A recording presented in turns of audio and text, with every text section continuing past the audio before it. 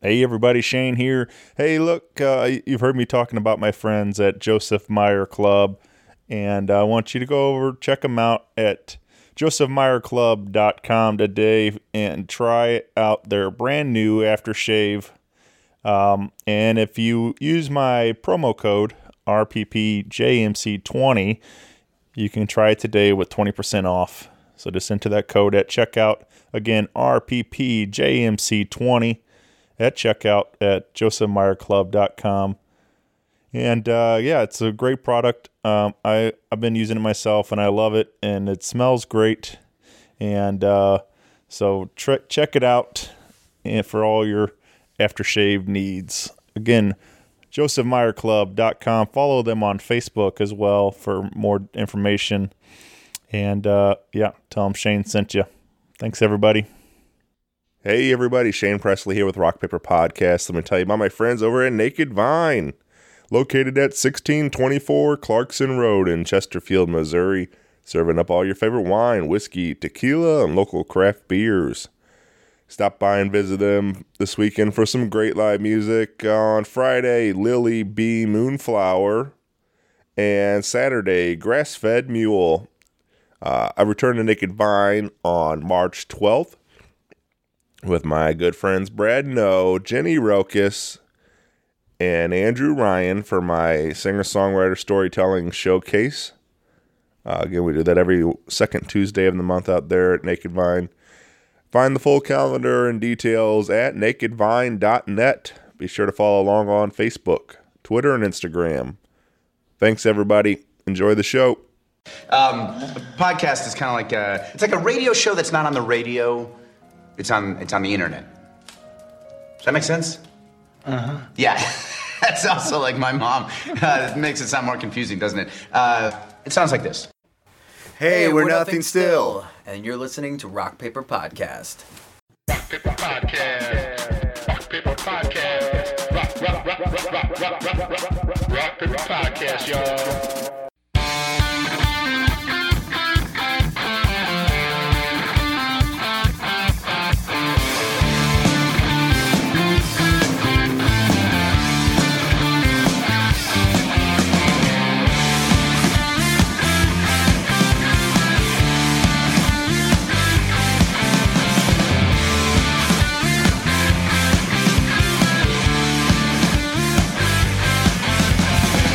Tonight let's watch the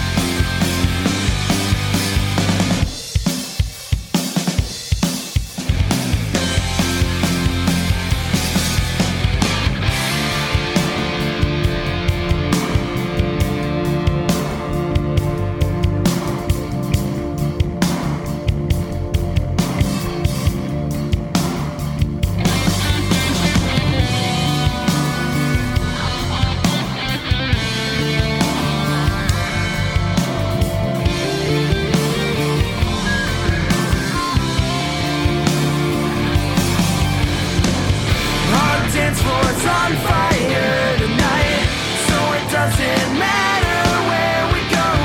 It's you and me all through the night. Feel the sound of our dance floor radio. The dance floor's on fire tonight. Sober up and down the disco. We're dancing until the morning light. Feel the sound of the dance floor radio. The dance floor's on fire tonight. Sober up and down the disco. We're dancing until the morning light. Feel the sound of the dance floor radio.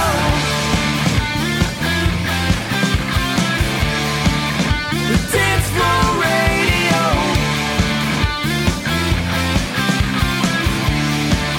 The dance floor radio. The dance floor's on fire tonight. Sober up and down the disco. We're dancing until the morning light. Feel the sound of the dance floor radio. Hey everybody, Shane Presley here, Rock Paper Podcast, coming to you from St. Louis, Missouri. Hanging out today with the guys of Nothing Still. Hey, how's it going? Welcome to the show, guys. What's up? You guys want to properly introduce yourselves for everyone? Yeah, I'm Emilio. I'm a vocalist and rhythm guitarist. And I'm Patrick. I'm the drummer. Yeah, man, this is cool because it's our first time meeting and getting to, get to know each other a little more. And I've just recently started discovering the band, so that's what's been even cooler. Like to kind of get into deep dive into what you guys were doing and stuff, and now in doing again. So was I guess I was trying to do some timeline kind of stuff in my head, and I was like, I think like I don't know, I was probably right in that area is when I started really when like your guys' last record came out and stuff, like when that was right around the time when I started kind of really deep diving into our local music and stuff. But I must have just missed you guys crossing paths and stuff there, and like so it's kind of cool that our worlds kind of aligned, years later. But I discovered Patrick more through the video stuff. Yeah. And that's where we started becoming friendly online and your work with that.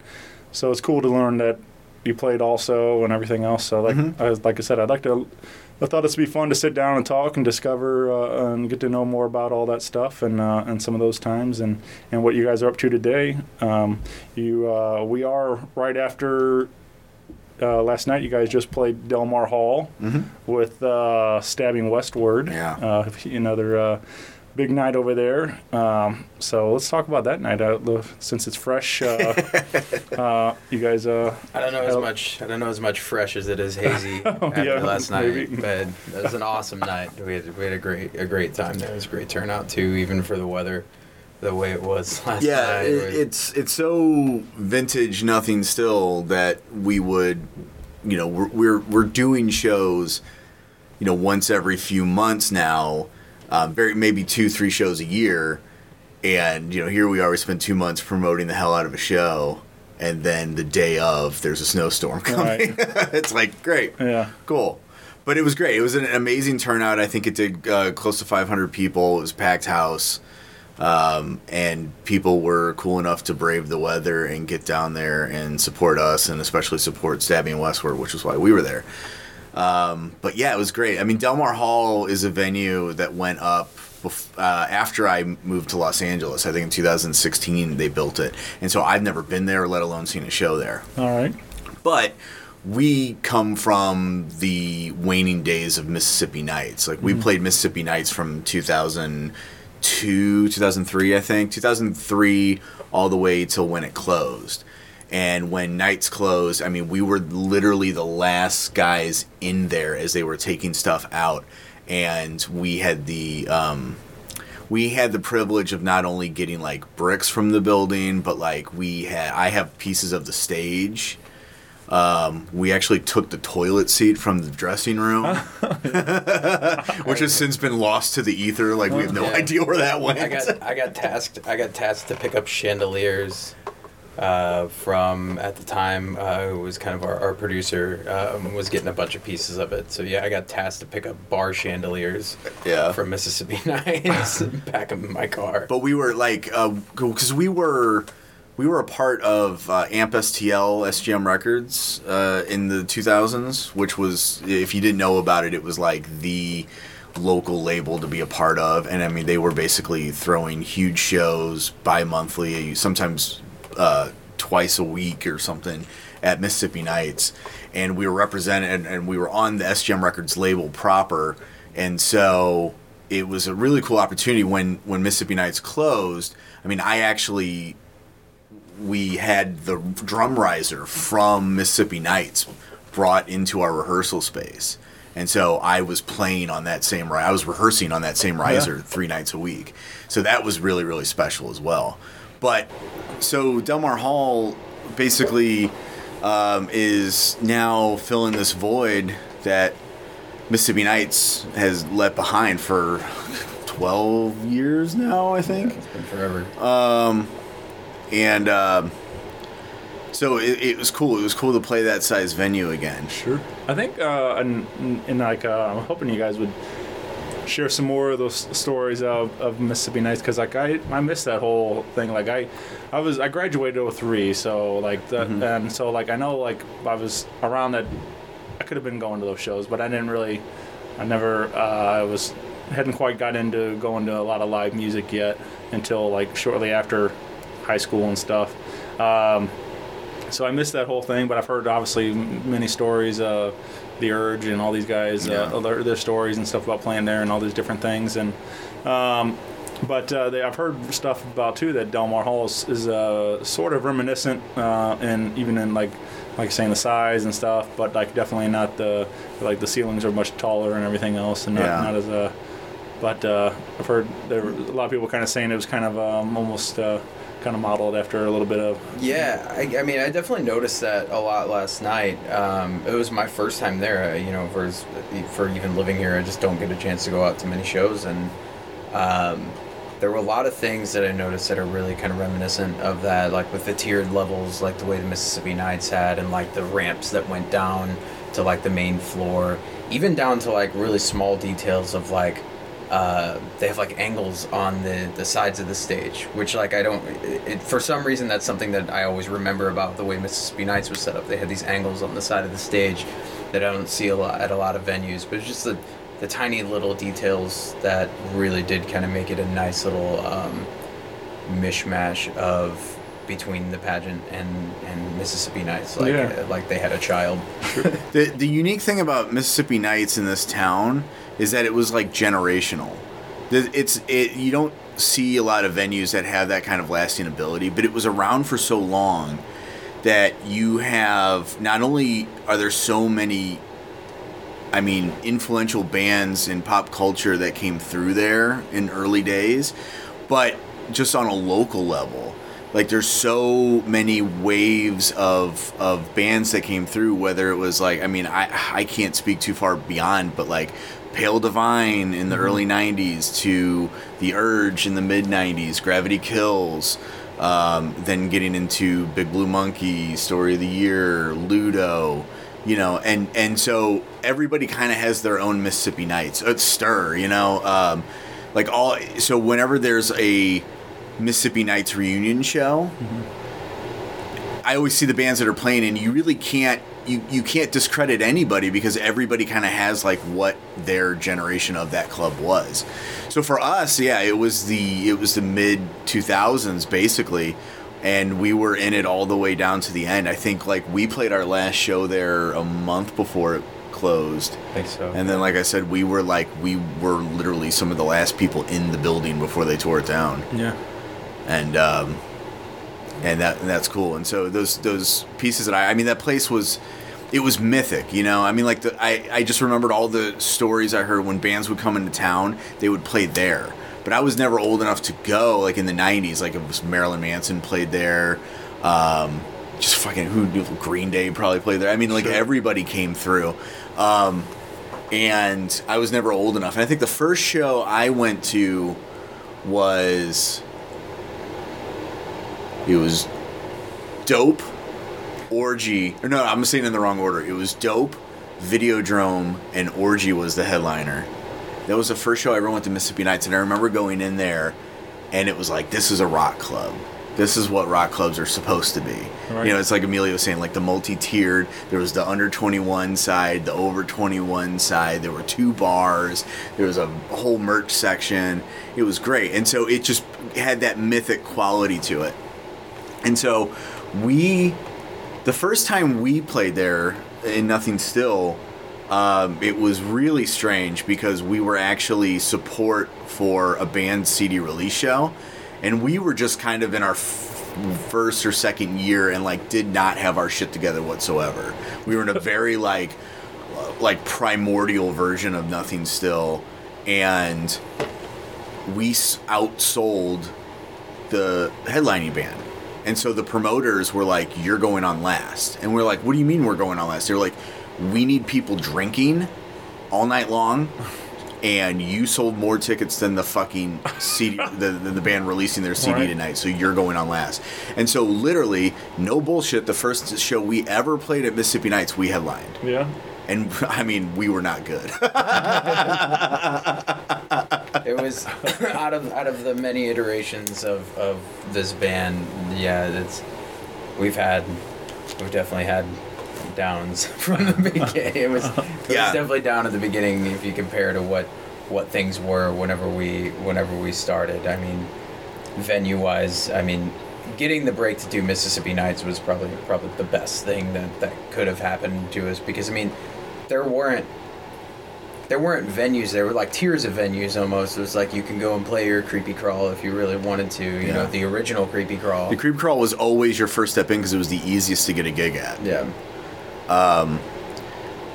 And like people who've gotten this far in the show or who probably aren't familiar with our music, or if you've played anything for them already on the show, I don't know. But like, to give you some backstory of where we come from, I mean, we came out of, in the late 90s, like the nu metal phase, and there was sort of a thing. There was like nu metal.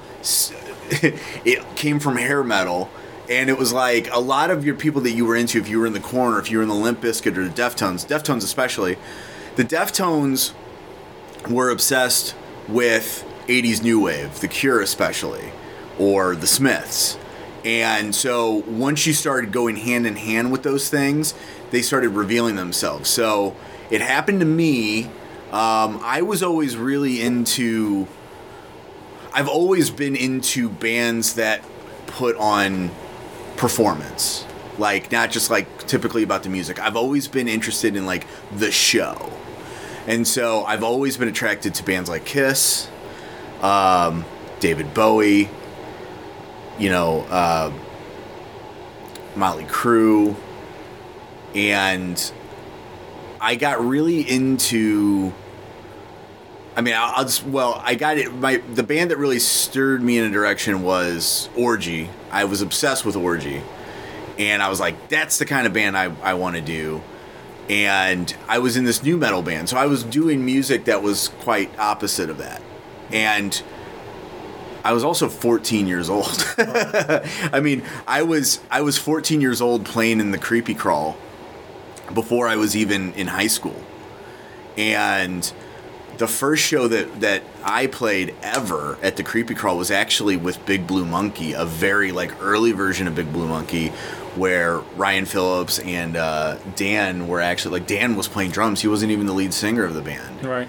And that was kind of so it was like I did that for a couple years with this band, and we broke up. I mean, we did, you know, like we got through the ranks of like doing pops and all kinds of stuff and playing festivals, but like it didn't really go anywhere. And then in the fall of 2000, I think we broke up, and I was really down and out. And I was like, I'm finally gonna make that Orgy band that I want to make. And I was home one night, and my mom had just gone to see Prince. Prince came into town. And she came back and she was raving. She's like, oh, you would have loved it. Prince this, Prince that. And as a teenager, like, all I knew of Prince was like whatever was in the kind of lexicon of like Prince, you know, that you knew about. And so I had a VHS copy of Purple Rain laying around. And so I popped that in and I watched Purple Rain for the first time ever. And I was just mesmerized. I was like, that's what I want to do. When I watched The Revolution, I was like, that's what I want to do.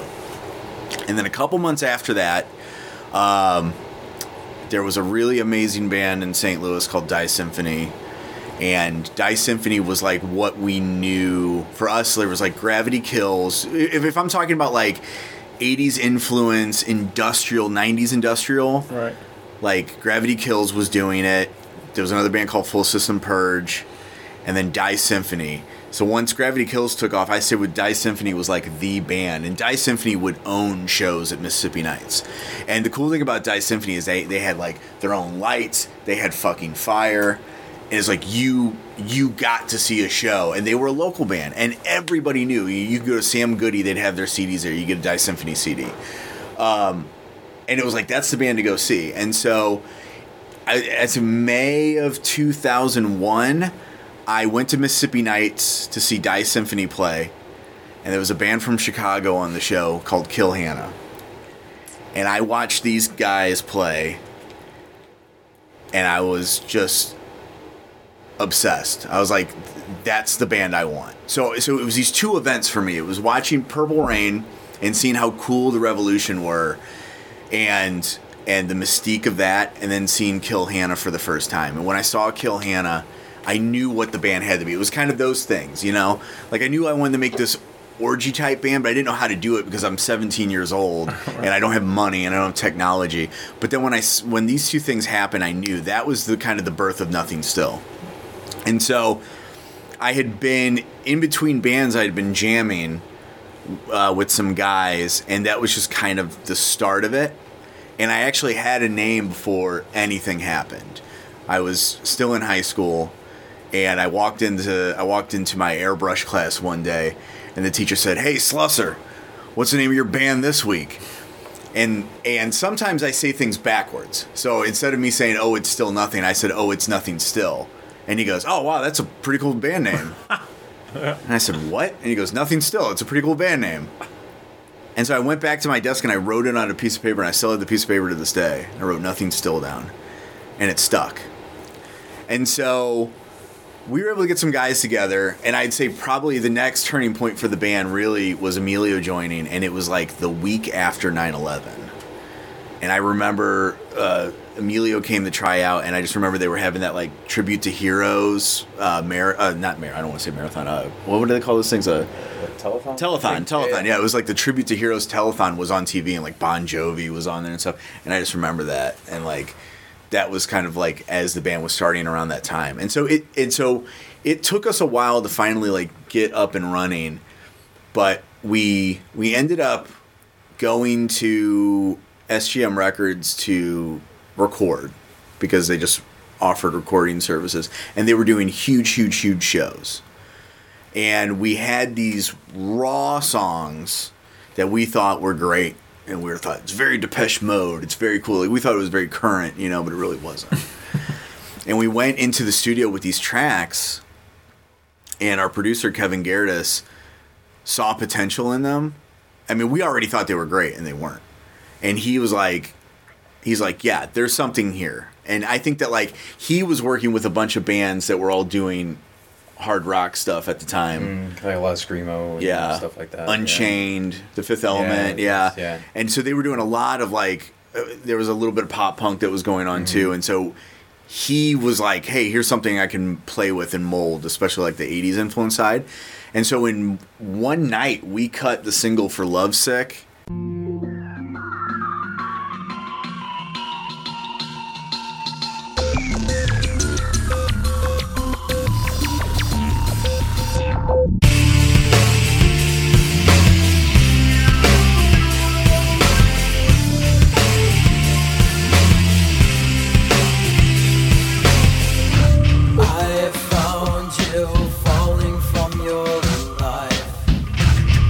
To save you from his evil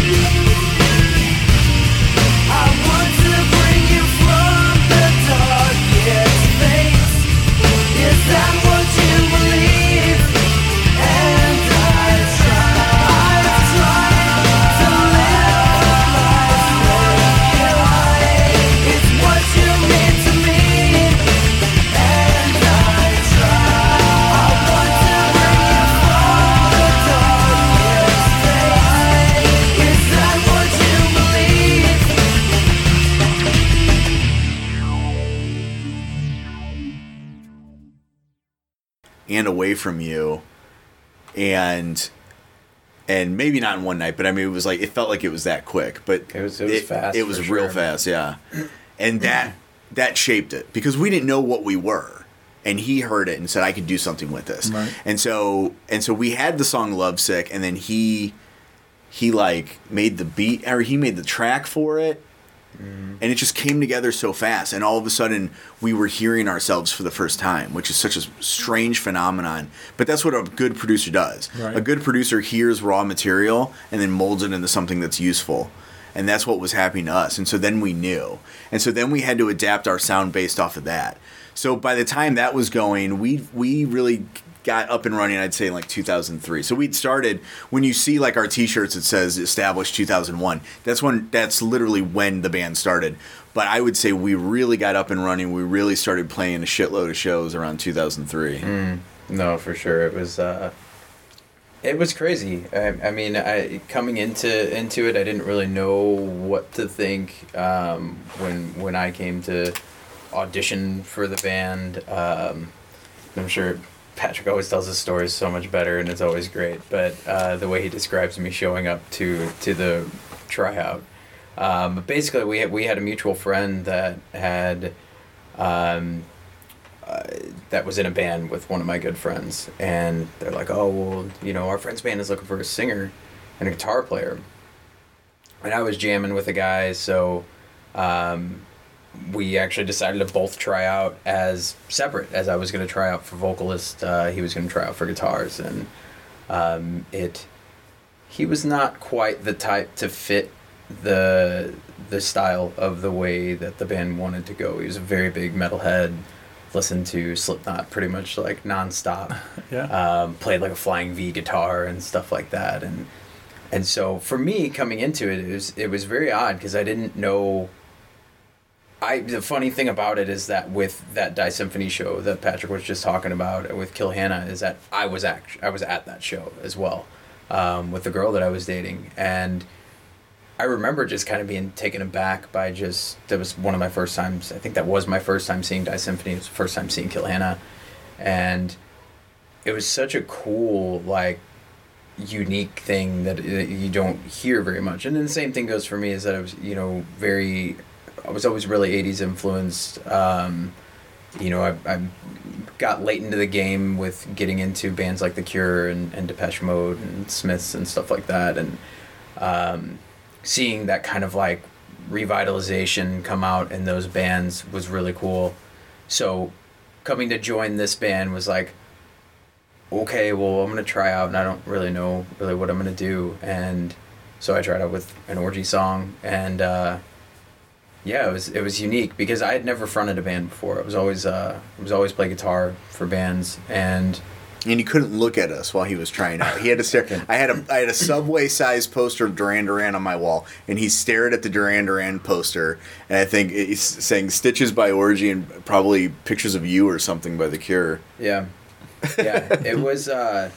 It was a weird thing, and it's funny because it still kind of carries over to this day. Like I do have pretty bad stage fright, and I don't particularly like performing in front of people because of just anxiety. It's just kind of life at that point. But it's something I had to adjust to pretty quickly. I was like, well, I didn't choose this profession to just have anxiety through it all and just be terrified all the time. And which is funny because now, like, if you see us perform, like, I still turn back to him whenever we perform. But I have a really good ways now of being able to work with the crowds and stuff like that. But trying out was really cool, and basically, they were like, well, but you can play guitar too, so like, kind of just want like one package instead of getting both. And starting that from there out was just really unique because I feel like everybody in the band at the time, everybody wanted something different from the band. Mm-hmm. Like, I think everybody wanted to be in a cool band, and we knew we were doing something cool. We just really didn't know what it was. And then, like you're saying, everybody kind of thought it was something else. Yeah. And so when it came down to getting and cutting those first demos, when we actually got to SGM, was just It was so unique to finally just like hear some like a molded product, you know, doing exactly what a producer would do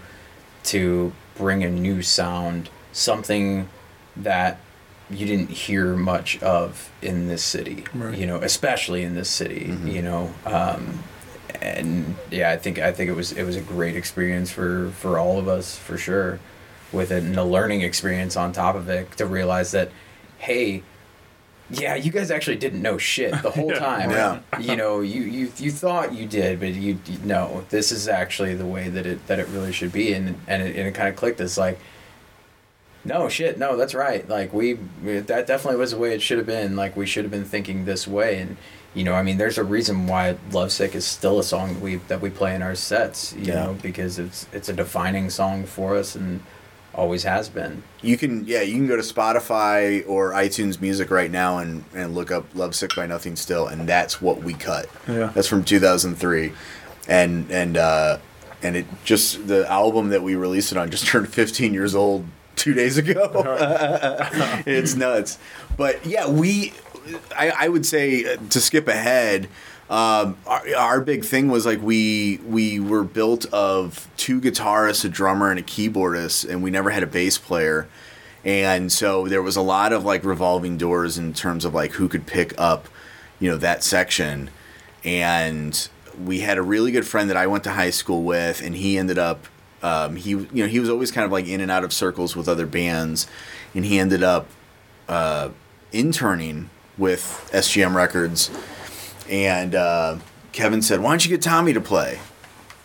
And we were like, "Yeah, Tommy." We didn't ever think about, because Tommy was always like into like Rage Against the Machine, but he was a really good funk bass player, and that's the kind of thing that, like, even though you were into that kind of new metal, however you want to describe that kind of music, but like there's a funkiness to Rage Against the Machine, and even though that was something that he was really influenced in, he could come in and play funk bass to our 4 on the Floor dance lines.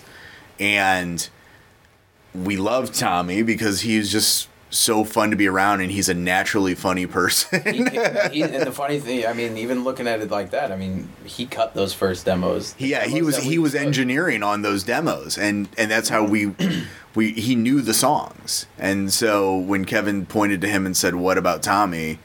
we were like, "Yeah, what about Tommy? Like, let's do it." And he's been in the band ever since. And he's still like, I mean, I think he's our secret weapon in a lot of ways. I mean, we each have our own strengths. And with Tommy, we were blessed because not only is he just an incredible bass player, but he's just an incredible, like, his mind works unlike anybody I know. He thinks very mechanically. And so he's been our tech guru. He's been our mechanic on the road. He's really, really saved our ass time and time and again. I mean, even yesterday, we're scrambling to make sure we've got all the cords we need, and he's sitting there soldering shit together and making sure that we've got the stuff that make the show. I mean, you look at our show from last night, and we've got intelligent lighting on stage, but what the audience doesn't know is he's the one controlling it. So he's sitting on stage tapping his foot on a pedal that controls our intelligent lighting going off so that it's always in the rhythm of the song. And Stabbing Westward was like they couldn't believe it. They were like, "You trust your bass player to do that?" I'm like, "I wouldn't trust anybody else in the band to do it." Yeah, he's incredible and incredibly smart, and a lot smarter than he gives himself credit for. He is. He's my guitar tech on top of all of it too. Works on any equipment and stuff like that we have broken down. But man, when it comes to music, he has this kind of natural feel to it, and even after all this time, and there's been long gaps, when we weren't playing and that, and coming back and doing it again, it's like we never stopped, and he's always been really good about picking that stuff right back up again. So, what, mentioning that, like, the gap there, like, what was all that about? Like, what was it, a lot of Pat moving, or was what happened for us is that So I would say like we really finally hit our stride around 2006. We were just in and out of doing cool shows and being part of the scene, and STL Punk, being around. Were you on STL Punk? Yeah, I remember those days. Yeah. Somehow, here we are. We're in the thick of this like St. Louis music scene that was very much pop punk, and Story of the Year were the Kings, and here we are. We're this like techno new wave 80s dance band in the middle of all this shit, but are somehow putting this rock edge on it, and we're constantly in the top 20 of top songs on STL Punk. Magnum Girl was like number 1 for a couple weeks for a while there. and so we're on every show. Every time there's a big festival show in town, we're a part of it. We're up there with Westcott, Rushmore Academy, all the big bands, Centerpoint. And word just started getting around, and we just started to hit big shows. And then so right around 2006, 2005, we found ourselves out of a guitarist again. And so we put the word out, and we were auditioning people, and nobody was really hitting the mark. And then one day we took a call from this kid, Anthony, and he had been in a band that I had been around, I get a little bit, but we had never really played with, so we weren't familiar with him. And he came in and he knew every song and fucking blew us away in the audition. Just shredding. One of the most unbelievably gifted natural lead guitarist I've ever seen. And just in one, we walked in all high and mighty like, whoa, we're the band, you're auditioning for us. And he just fucking laid into it and played our songs, just nailed it. Yeah, just phenomenal in every way, shape, and form. And so it was such a point too where like I feel like all of us at that point were like about to just give up trying to find, because the callbacks that we were getting and the auditions that we were getting were just like, there's no way these people can be serious. There's no way. Yeah. Like there's no way that, and as unfortunate as it is, there is, and not to sound like assholes about it, but there's an image that we have, and there's an image that we kind of choose to uphold, that we need to uphold with it. So that's another part that's going to come with it. There's just some people that you're going to click with. Sure. And if you don't have that click, then it's not going to work. And Anthony coming into it for being just a shy kid, like he was younger than all of us. He was like 16 or something? I think you're a year younger than me. I think he's a year younger than you. So he's 2 years younger than me. He's even younger than that. Yeah. Anthony, if you're listening, sorry. Yeah, sorry, Anthony. We don't know how old you are.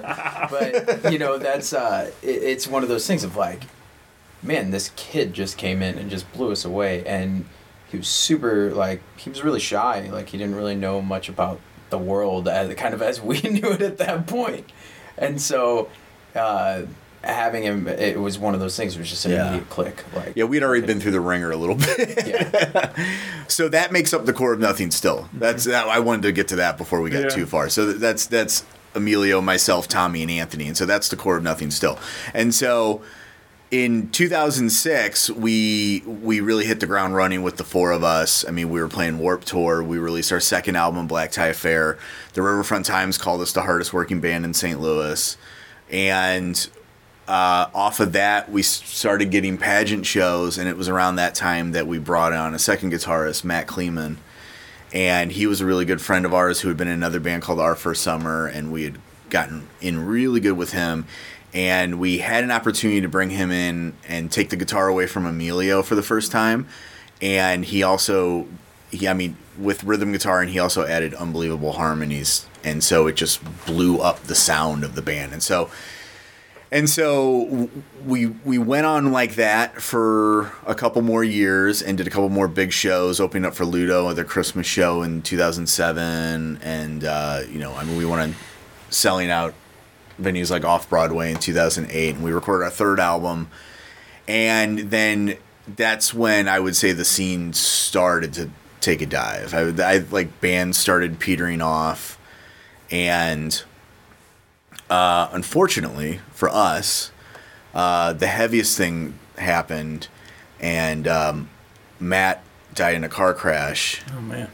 in December of 2009, and we were about to head out of the country for the first time for a series of shows the following week. And so we were posed with a very delicate situation because basically we had now become this band that was a 5-piece, and that was how we operated.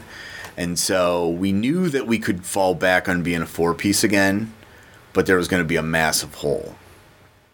And but we felt like we owed it to Matt that we had to go and do that tour, and because he would have kicked our asses if we hadn't done it. And so we decided to go back to being a 4-piece. We rehearsed for a few days before leaving for the tour, and then we went and did that. And then we came back the next year. We continued playing as a 4-piece. We were nominated for Riverfront Times Music Award, and then it just kind of started dying off. So so we went strong for the better part of 10 years, and I finished my degree in film, started working in the film industry. Emilio really got into DJing, and everybody kind of split off into doing their own things. And eventually, I got to the point I moved to Los Angeles. And so we played in 2011, we played a show in 2014, and then last year, just completely out of the blue, we were offered an opportunity to play this festival, this Rock the Vote festival.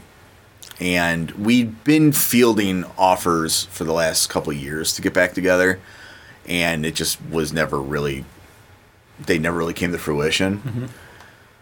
But I mean, I could speak for myself. Like, I've gotten to the point in just filmmaking where I've gotten really bored in a way, because a lot of my job is taking other people's ideas and making them even better. And I was just getting to the point where I didn't feel like I had a creative outlet. And I haven't been playing music. I mean, in my opinion, I always said that Nothing Still would be the last band I would ever be in, because it was just so much work. I've been in 2 bands, and the first one was hard enough, but all the work we put in the Nothing Still, I didn't want to ever have to do that again.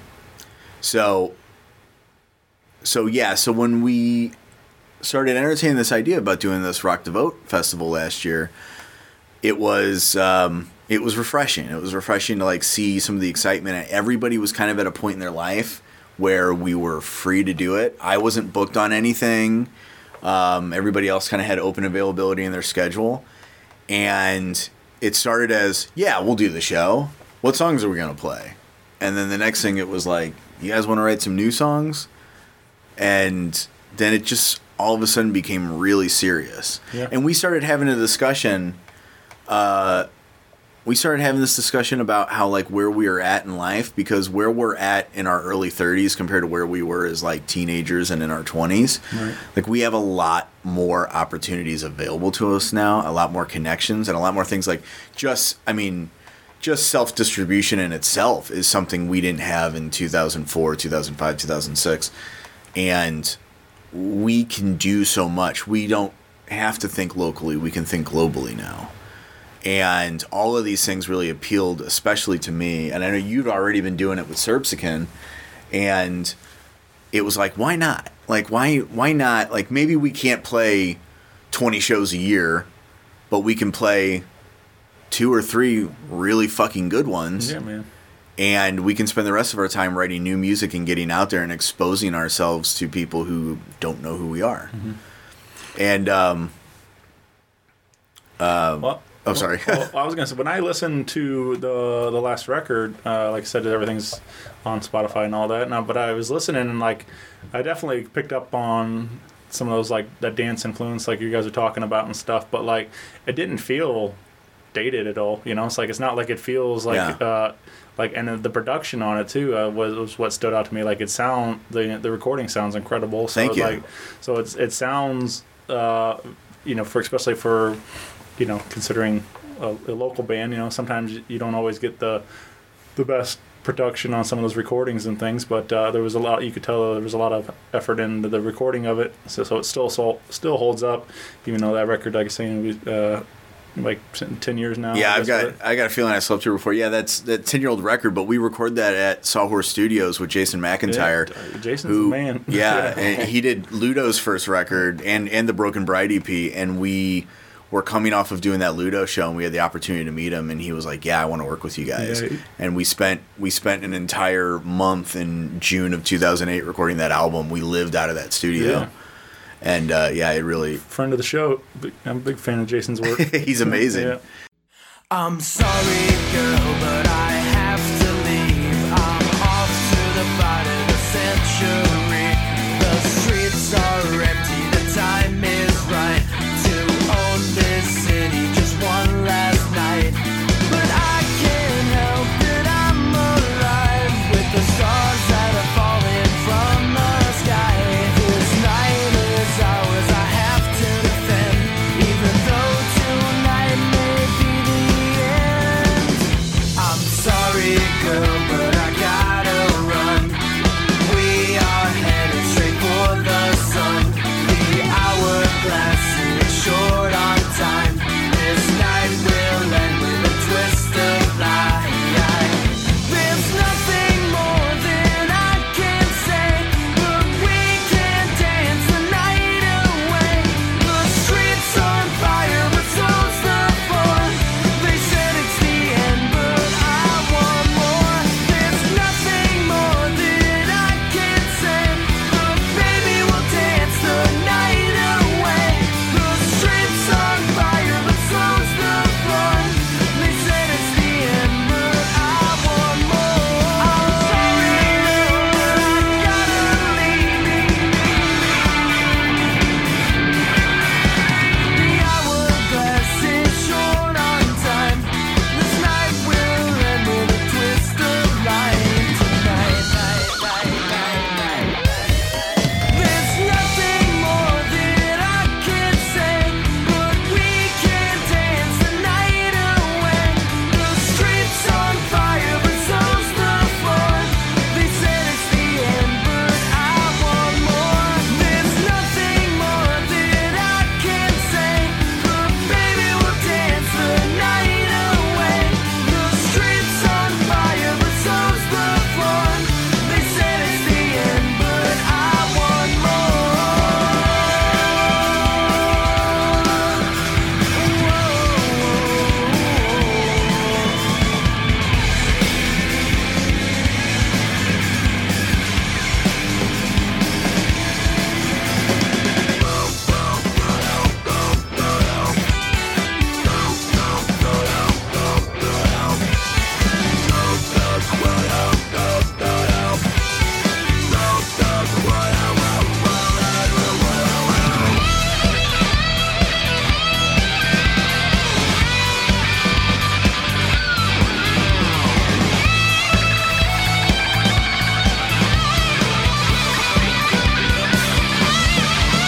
But I can't help it, I'm alive with those stars that are falling from the sky. This night is ours, I have to defend, even though tonight may be the end.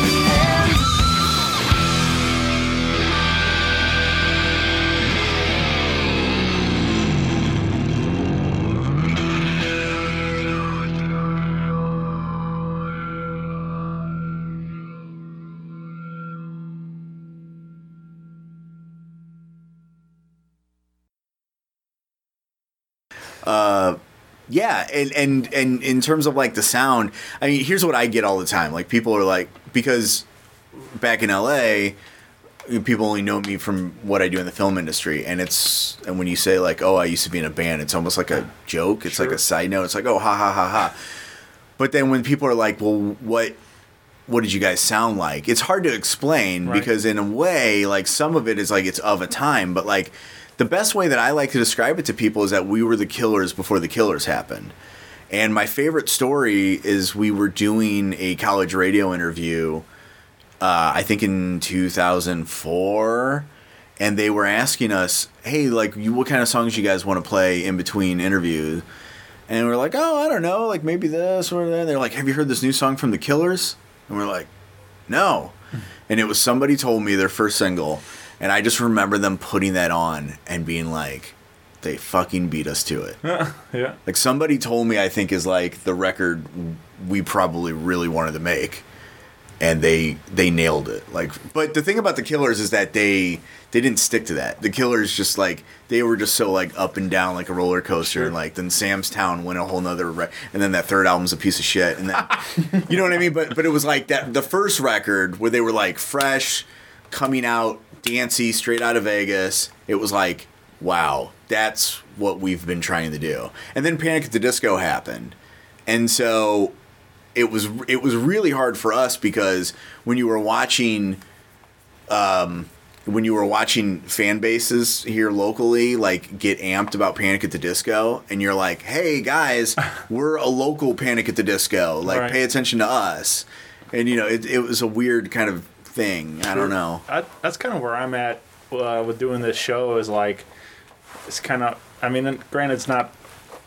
I don't have the answer for everything, but like, if you like somebody, like I can probably link you up with somebody locally that's doing something kind of similar that you could probably dig, and you can probably go see them a couple times a year for $5 or whatever, you know, like, and you don't have to spend your $100 a ticket or whatever it is, and you might.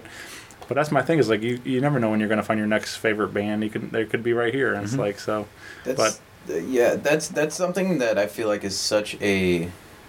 And I guarantee, I know it probably happens in many other scenes, but I know St. Louis the Midwest is a very guilty scene of that. Is that we'll get excited about this large act that comes to town, but don't realize that there are 10 local acts that are equally as good, if not better, than that major act that they're going to see. But they're not going to go and support them because that's not where the masses are going. You know, and that's something that, you know, and that crosses over even to, you know, even as a DJ, as an electronic music producer, if you're not some big guy that wears a helmet or wears a mask or something like that that's playing these like huge festivals and stuff like that, they don't care about that kind of stuff. There's not enough support. I feel like for as many people that complain about the way our scene is, whether it be in local music, whether it be in clubs, you know, no matter what, is that we're at fault for it. We did this to it because we're not supporting enough of our people to bitch about the way our scene has become and our local music scene has become. It's our fault. We did this to it. Yeah. And we're the only ones who can make it, who can bring it back again. Yeah, I mean, really, I think a lot of it has to do with the internet. I think that the internet has allowed progressively, especially now, it has allowed fan bases to kind of be like armchair supporters. I think even more so now, because in the 90s, I mean, like that's how bands like The Urge, Fragile Porcelain Mice, Stir, Pale Divine, I mean, they all caught fire by word of mouth. Gravity Kills, you know. Yeah, you had to go to the show to see it. You couldn't. Yeah. You couldn't watch the YouTube video. You couldn't, Everybody knew about The Urge, you know, and then in our time, I mean, it was the birth of social media. So MySpace and STL Punk especially allowed the community to spread and get it out there, and it was effective. But now, especially with what we're dealing with, trying to basically like reintroduce ourselves to the world, it's just basically like yes, heart, but there's no real like interaction, you know. And so it's something that we're having to adapt to. But yeah, I totally agree with you. I saw Panic at the Disco was here 2 weeks ago to a sold-out Enterprise Center. That's a sold-out crowd that doesn't realize that there's a band right here in town that plays exactly like. I mean, we're not as good as Panic at the Disco, but you know what I mean. Near that. Yeah. So I won't say that, but it's like you like that style of music. We've been doing it for 15 years. Yeah. That was a. I forgot what I was gonna say now. Just blew your mind with that Panic at the Disco statement. I don't know. I was gonna say something. Now I'm totally drawing a blank. Yeah, it's probably super important too. I think that just in the way that social media is kind of taken to it. It's made, and I think it works on both ends because, granted, fans can be armchair. Would you say armchair fan? Armchair fan base. They can be an armchair fan base, but at the same time, bands can be equally as lazy about it. Yeah. It's like, okay, well, we came from a time where we would go to shows, and I remember one night of standing next to Steve Ewing from The Urge, handing out flyers. Each of us were standing outside of Mississippi Nights handing out flyers to each of our shows. Yeah. And we traded flyers and stuff. I wound up going to his show, and it was Steve Ewing just solo, and that doesn't happen. You don't see that stuff anymore. I don't go out to my car and see flyers on the car anymore. I don't get handed flyers as I'm starting to walk. Well, when I have seen it, sometimes at the pageant they'll do it and stuff. Somebody will be out there, and then you'll find them all right around the corner on the ground. That's the thing. People just don't care. It's so, it's back then. I mean, it probably happened then too a little bit, but it definitely did. But people actually would oh, hey, I'll check this out. Yeah, people wanted to see that kind of stuff because now it's so much of a let's start this event page on Facebook, invite everybody, send 100 invites, and then 16 people responded. Yeah, and then of course too with Facebook algorithms, the way that they are is that as a band, you're lucky if any of your fan base is going to see that without you having to shell out all the extra money to promote it. It's such a block of it's social media in the way that they want you to do social media, and so it's a pay to play, just the same way that it always used to be with radio stations and stuff like that as a pay to play. It's exactly the same way that social media came about too. Is now if you want to be seen, you have to pay to be seen because otherwise it's just going to get lost in the shuffle. Yeah, see now I lost my train of thought. That's what we knew was going out there and just handing out flyers to shows. But for me, I think around 2007ish, I read The Dirt by Motley Crue.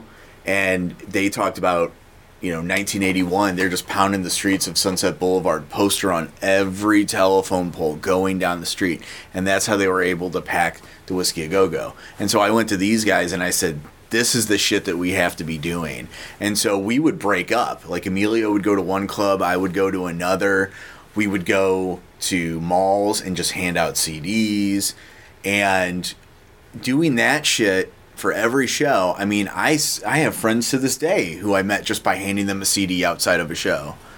And it really, really did. But I think what happened was the system also started working against us because eventually people started cutting down on posting bills in places and stopped giving you opportunities. So we used to go down Del Mar and just plaster all of U City with Nothing Still posters. And now it's you can't. I mean, it's practically illegal to do that shit now. And like you were saying, people are standing outside of clubs, but then they're throwing them all on the ground. There's no real love for anything. There's no real connection. And so, yeah, it's tough. And so it definitely feels like there's a little bit of the system working against us. Yeah. You mentioned, the STL Punk and the MySpace, and I think that also had a big part of it around that era for a lot of people with music because you could put that song on your profile or whatever and stuff. So people people heard your favorite song if you put on whatever the band was and stuff. So and that's kind of thing now about the Facebook and stuff, you don't get any of that, but it's I felt like that helped a lot too. People would immediately click on your page and they'll start hearing music, or it'd be click play over there or whatever. But that was a good way to constantly keep plugging your friends' bands and stuff too. And but I don't know. It's weird, man. It's weird how things have changed and evolved over the last several years and stuff. Is there any particular advice you guys, maybe something you guys have learned and can apply now to? Or that you want to pass along that from those days to today? We've kind of discussed some of the things you've seen, but it's situational. It really is. Here's kind of my thoughts on all of this, because I know Patrick kind of brought it down as to kind of why we started doing this stuff again and why we're back to doing what we're doing. Is that there are no record deals anymore. Record deals aren't a thing anymore. When we started and when we were trying to do things, that was the goal. The goal was getting signed to a major label and having everything be that. Well, as everybody knows, and if you don't know, you've lived under a rock, the record industry is shit. Yeah. They're no longer able to financially support the bands that they're signing. So do what you want to do. Don't limit yourself to what you're doing. You have endless now, especially with like Spotify artists, stuff like that. You're able to get your music out to the masses without having to battle for this, record label dream of it. That's not the dream anymore. It's not. And I think that that's kind of what got us to where we are now, is that we've accepted that we're not planning on being some huge, Panic at the Disco selling out enterprise. We're not trying to get a record deal anymore. Yeah, I mean, and I don't, and it sounds kind of shitty, but it's the truth. I mean, I enjoy being creative, and we all just enjoy being creative and having these outlets. This is therapy for me. This is I live and breathe this kind of stuff consistently, and as long as I get to be happy doing this for as long as I have, and that was a conversation that we had a long time ago. We had record label interests, at a time, and I would love to touch on this. But that was one of the things that we agreed upon, was that when we found out that these labels couldn't sign us as much as they wanted to, we basically had to make this decision, and I still stick to this decision to this day, is that I'll stop doing this when it stops being fun. Right. Yeah. And it's never stopped being fun to me. And I'm still going to keep doing this until it does. Dude, I'll say this, Shane. Yeah. The scariest my life has ever been was like, we were like a yes or a no away from like some huge deal. And I just remember like, it was basically like it was like you could see the line in the sand of like, this is where your life changes. And it scared the shit out of me. I remember we were being pursued by like the guy that managed Evanescence. No, Flyleaf. And they had just broken huge. And so this guy was like up our ass about our song Magnum Girl. And I just remember that it was like, it literally came down to like a yes or no answer. And it was a no. But it was like, we were sitting there waiting. I was like sitting on the floor thinking about like, holy shit, my life's about to change. And it was a no. And I was like, fuck. But that was it's like the thing, like when you're a kid and you're like, I'm going to be a rock star. I'm going to start a band. I'm going to get signed and I'm going to have tons of money and girls, And it was like, this is it. This is that moment where like, you're about to get signed. You're about to have a huge management deal and things are going to change for you, And man, I was scared shitless. Yeah. And this is the other thing I'll say, touching on what Emilio just mentioned. It's the climate today. I mean, I know one of the most talented, best live bands in Los Angeles. No label will fucking touch them. And it's insane. These guys like banger after banger after banger. I mean, just radio hits, one after another after another. Can't find a manager, have yet to be signed. That's the climate right now. Mm-hmm. So I would say if you want to be a musician, you want to start a band, first of all, do it for the fun of it. And second of all, do a lot of research, try to get your music out there as much as you can. Play shows sparingly. Don't overexpose yourself. Yeah.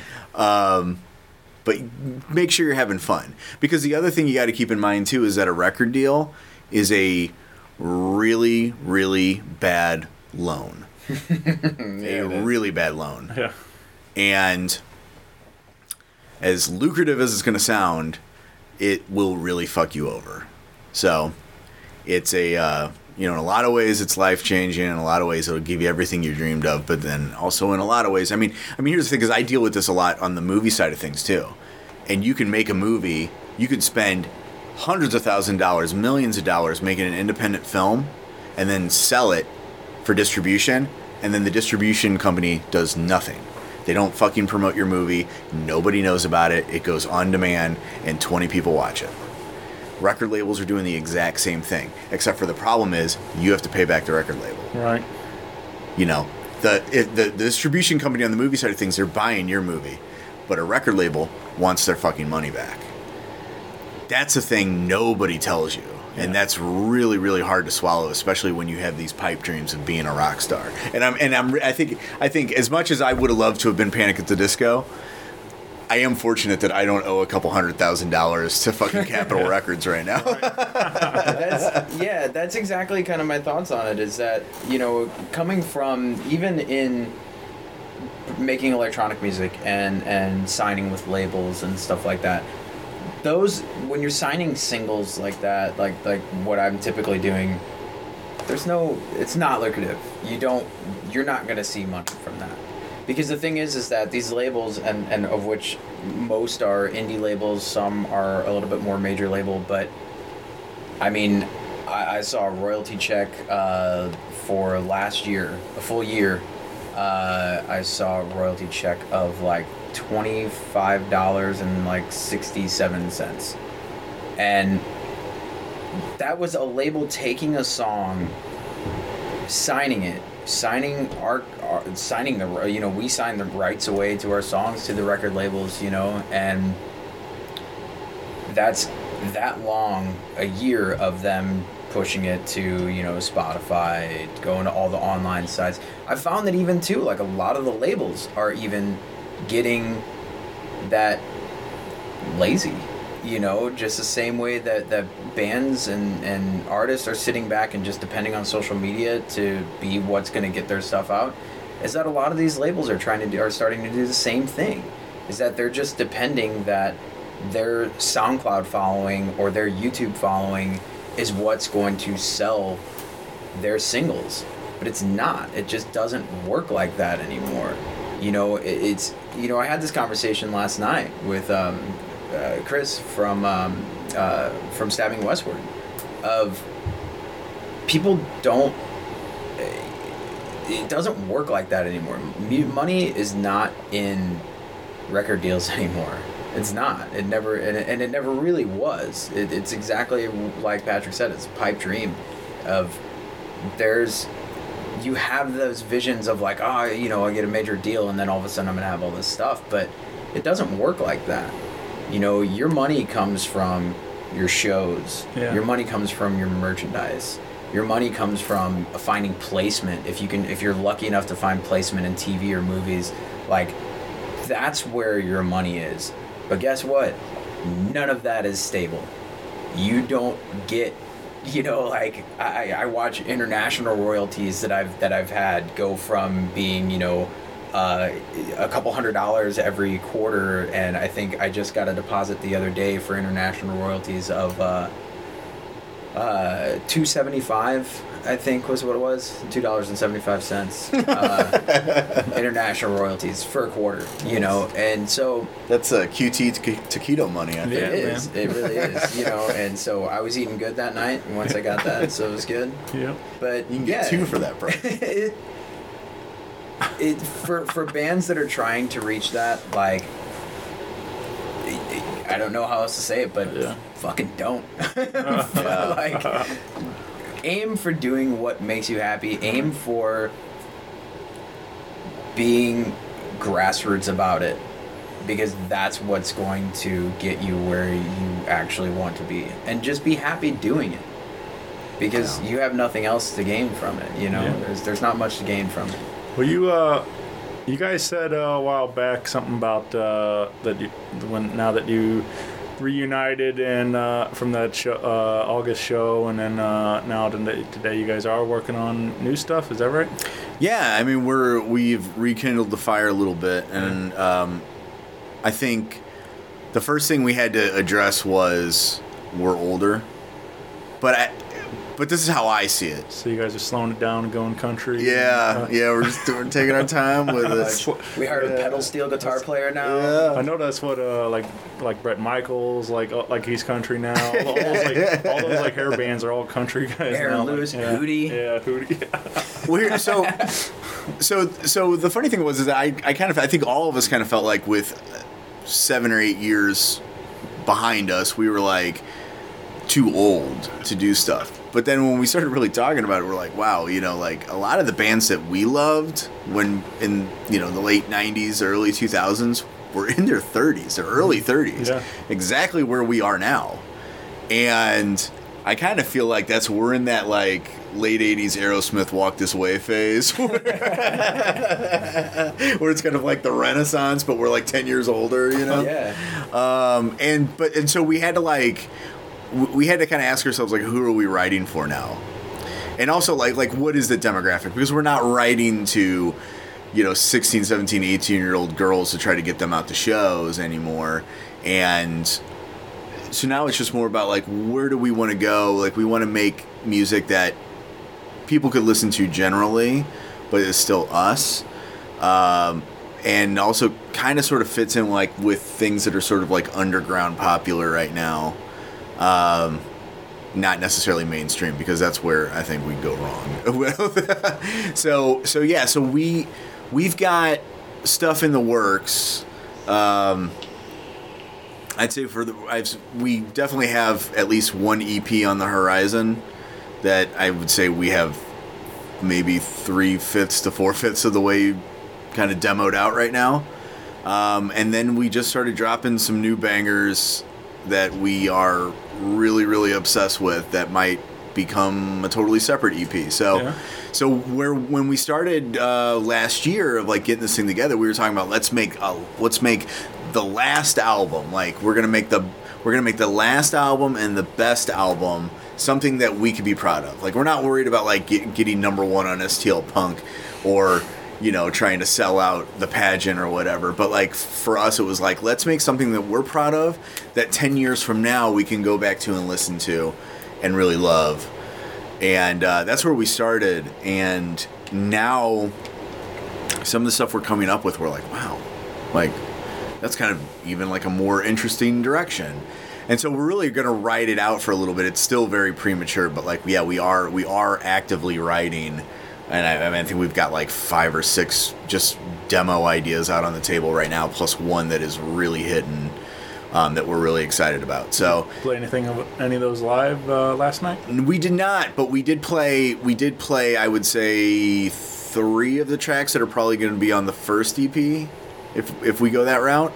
But they are songs that like we were playing like 2010ish, but like they're sort of like, it's just weird because we're thinking that like as a mature band that there's sort of like a heavier, darker side of Nothing Still, which is like what you see in our social media and our t-shirts now, and we really like that side of it because it just feels more mature because we have matured as musicians, right? And it's a more general audience for us, and so I would say we definitely have the majority of an EP ready to go for that one, but we're still trying to figure out like what the sound is that we're wanting to do. And I would say for me personally, like I mentioned, just like with age, like I am a very like full force physical drummer. I really look to like idols of like Tommy Lee, caveman drumming. And for me, it's a full-bodied experience. I am exhausted today. I don't know how the hell I would do this on a tour. We'd have to play shows every other day. Yeah, I know. But like chiropractic sessions in between. Yeah. But I don't know. Like I don't know if I could 10 years from now if I could be having the same conversation. And when I started thinking about like where we're at in life, I'm like, shit, man. Like how many bands were we into that were like most definitely in their 30s when we were like teenagers? So yeah. That's what we mentioned Steve and the Urge. Like, I watch those guys, and Steve, they still run around like kids on that stage. Yeah. Now. Like, Steve's like probably in the best shape of his life now, and like Yeah. I don't know how he does it, man, but like he's inspiring though for sure. Like I look at that and like he acts like he's still a teenager and doing all this stuff, and it's like it's a completely different experience. Like having like I have 2 kids, and spending a day with them at like the zoo, I'm just like get home and I'm just like I am so exhausted from that. Yeah. But yet I can show up at Del Mar Hall at 3 p.m, unload equipment, and go out and play a rock show for 45 minutes and put every last bit of energy that I have into it, and it'd be nothing. There's something about the way that the adrenaline in the stage and just the feel of the live show gets, and I think that's especially what kept me and what got me really excited once we started talking about writing new stuff and starting to play a little bit more again, because I especially was really missing the live aspects. As a DJ, I paid to play other people's music, my own music, and you get that for the big events. Of course you get that feeling of power that you're controlling the crowd, and people with their hands up and stuff like that. But there is something in playing live music for someone and playing for the crowds that there's a feeling that does not match with that other feeling, and it's a feeling that I was just craving so hard. It's a high, man. That's why really is. That's why so many musicians turn to fucking alcohol, or drugs, hard drugs especially. Because they can't match the high of being on stage.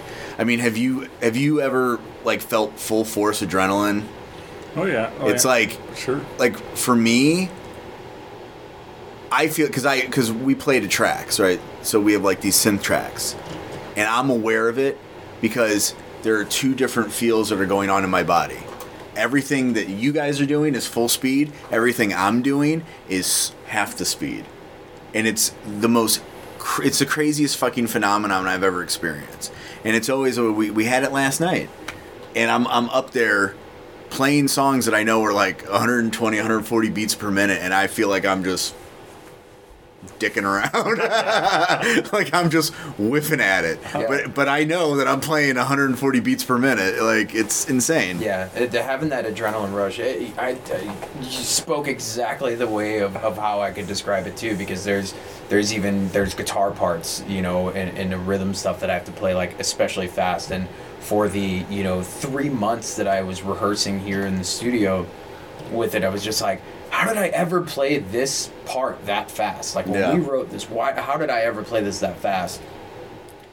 And then suddenly like get on stage and I'm just like, yeah, this is fucking easy. I can do this all day. Like it's a weird thing. The reason I asked you is because I've never really heard anybody else talk about it. Yeah. And I've played in cover bands, and I never had that feeling playing on stage or at a bar in a cover band. But I've had it on multiple occasions with Nothing Still, where like you're on stage and it feels like you're in some kind of time warp. Yeah. And somehow I'm playing. My hands are just fucking all over the place, but they feel like they feel like half the speed. Right. And it's insane. I know I'm doing visual elements here on an audio, It looks really cool, just so everybody knows. yeah. But that high is really like it's unbelievable, and that's why that's why we're jonesing right now after playing such an incredible show last night. We're seeing the pictures and we're seeing the videos from people and getting the responses, and Responses have just been great. I wanted to say that like I think that like where we matured is we were able to basically analyze, having the time, going back to your question from 40 minutes ago, having the time in between, like it allowed us to go back and analyze things. And I know for me, like there were choices that we made musically that I was like, why the hell did we do that? Because we were like, we need to do something cool here. Let's play fast as hell. Let's double the timing on this, or let's do this weird, interesting time signature right here, or the song structure is like just really out there. Like let's do that. And those are songs that I can't listen to. Like I can literally like you mentioned the third album we did. Like I can only listen to half that album. And because there are some things on the other half of it that I'm like, oh, why did we do that? Like, I don't know. Yeah.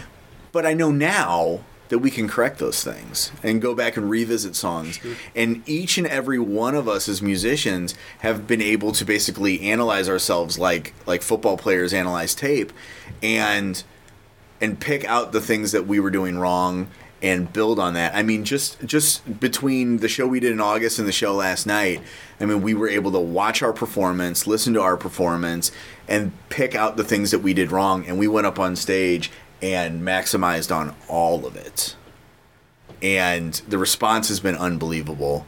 And I mean, frankly, I mean, not to toot horns, but like everybody's been saying it's the best we've sound ever. Yeah. And that's exactly what I want to hear. And when I went back and listened to things, like here we played a show in August 2018 at Pops, and we had a recording from Pops in 2009, and I listened to the same song, and one is in our heyday and we're in our 20s, and one we are 10 years older and wiser, and the 2018 show blew the 2009 show out of the water. And I think that part of that was like ego, basically, and this is what bands could be guilty of, is that ego, basically believing that you're better than you actually are, and not having, basically just not being able to like look inward and know how to fix things yourself or like overanalyze yourself. Yeah, I think just being like blind to it. Yeah. You know, just believing you don't have to do things like vocal warm-ups or practicing or whatever, you know? You know, that was definitely, you know, and I for sure was guilty a lot of that because in our heyday, it's like when you have so many people around you telling you how amazing that you are every time that you're out at a show or something like that. Well, it's like, well, why do I need to rehearse then? Why do I need to be good at what I'm doing? Why do I need to better myself?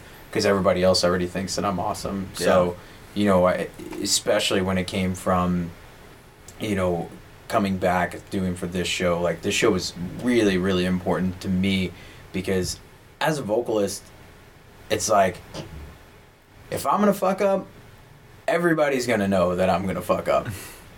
If you're a bass player, if you're a guitar player and you miss a note by like a split second, you catch yourself, most times people aren't going to notice that kind of stuff. But if you just flat out go out there and sing like shit, you're just, everybody knows it.